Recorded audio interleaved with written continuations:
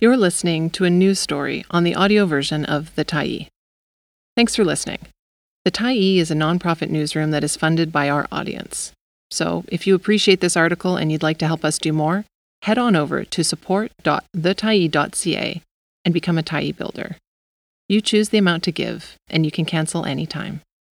Brace yourself for housing reforms.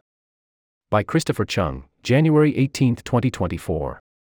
Zoning, densification, permitting, this is the traditional work of municipalities. But if you ask today's provincial and federal governments, they'll say local development is happening too slowly. So they've decided to step in. In the past few months, the senior governments have flexed their powers with new policy and programs to push cities to grow. It is a significant shift, BC NDP Housing Minister Ravi Kahlon told the Tyee. The housing system as we have it now is not working. Kahlon mentioned the long delays to approve needed homes in many communities, referencing the district of North Vancouver, where residents debated a 6-story supportive housing project to be managed by the Luma Native Housing Society. The public hearing for that project became the longest in the community's history.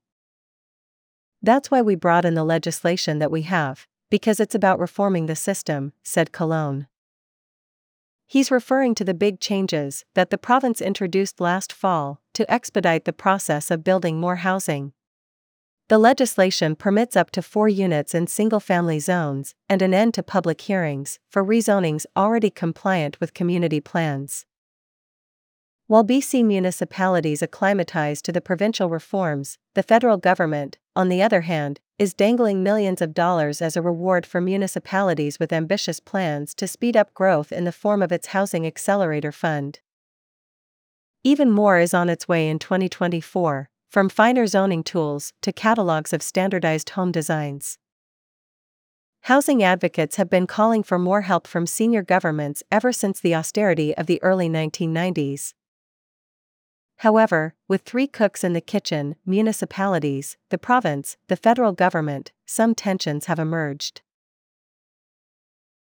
A double portion of housing help. It's clearly a break from what we've seen in the past, said Stuart Prest, a political scientist at the University of British Columbia. It's a response to the reality that the cost of housing affects all of BC. And this is an issue that has national implications. The BC NDP has been ramping up involvement in the municipal arena for a few years, mandating cities to document what types of homes aren't being built and setting growth targets for a few that have been placed on what media have called the naughty list. Then in November, the province introduced the legislation that will effectively end single-family zoning, calling it outdated.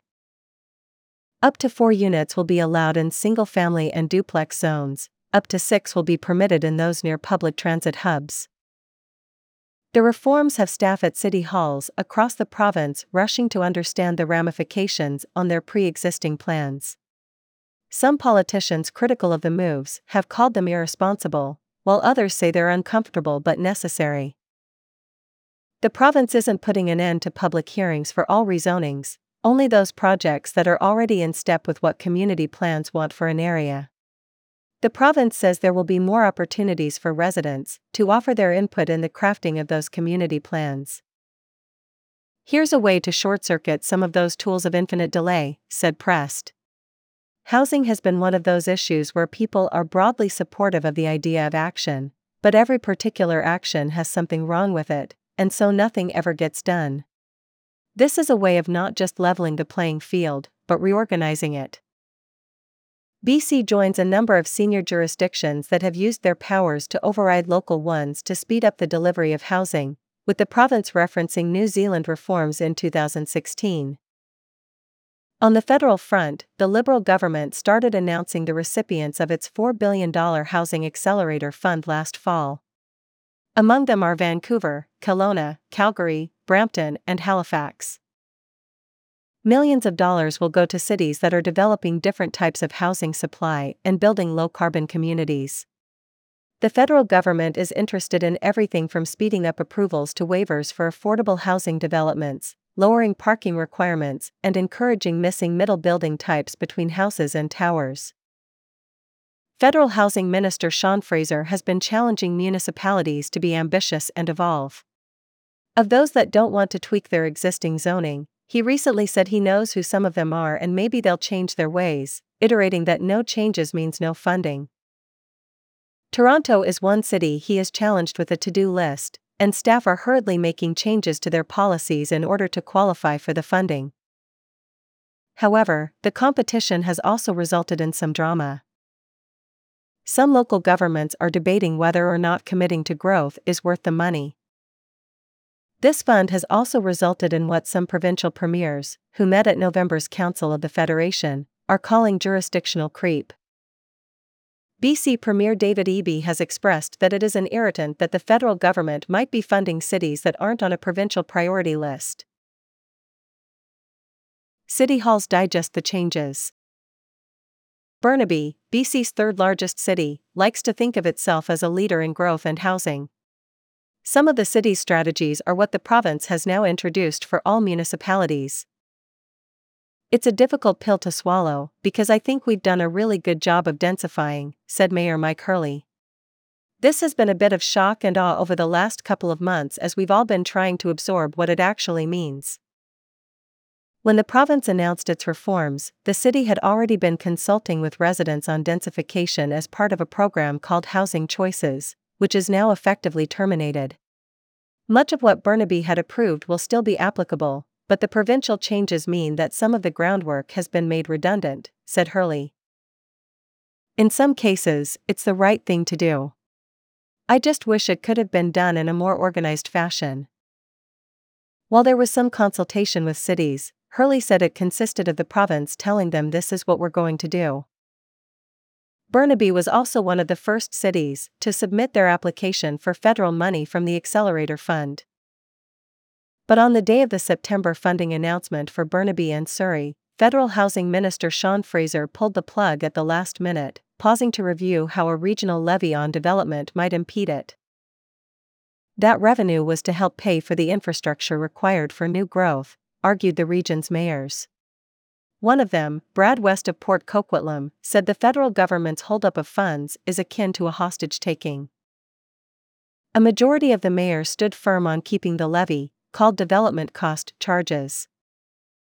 In response, Minister Fraser dialogued with cities, and the federal funds are once again being awarded to Burnaby and others. The minister is a good guy, and I know he means well, said Hurley. I'm hoping there'll be a way to smooth all this out and do it in a more organized fashion as we move forward. More in 2024. Come spring, the BC NDP government will be introducing another piece of legislation around inclusionary zoning, which mandates that a certain type of housing must be built in that zone. It'll vary for communities, said Minister Colon. We're going to be working to enable tools for local governments to put that in place. It matters community by community on what they're trying to achieve. It could be requiring a percentage of non-market units or 2 to 3 bedroom homes, he added. Burnaby currently uses this tool in town centers like the Metrotown area to mandate that 20% of the units in a project be below market rentals.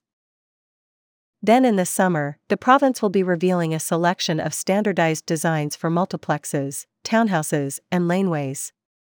The intent is that cities will be able to approve these quickly and at a cheaper cost for those building them. The federal government also has standardized designs in the works, harkening back to post-war Victory homes. Currently BC is much further along on the initiative, and Cologne said there are currently talks about collaboration. With all the new changes, Cologne announced this week that $51 million in grants will be available to help municipalities keep up with them. But what will some of these zoning reforms look like on the ground?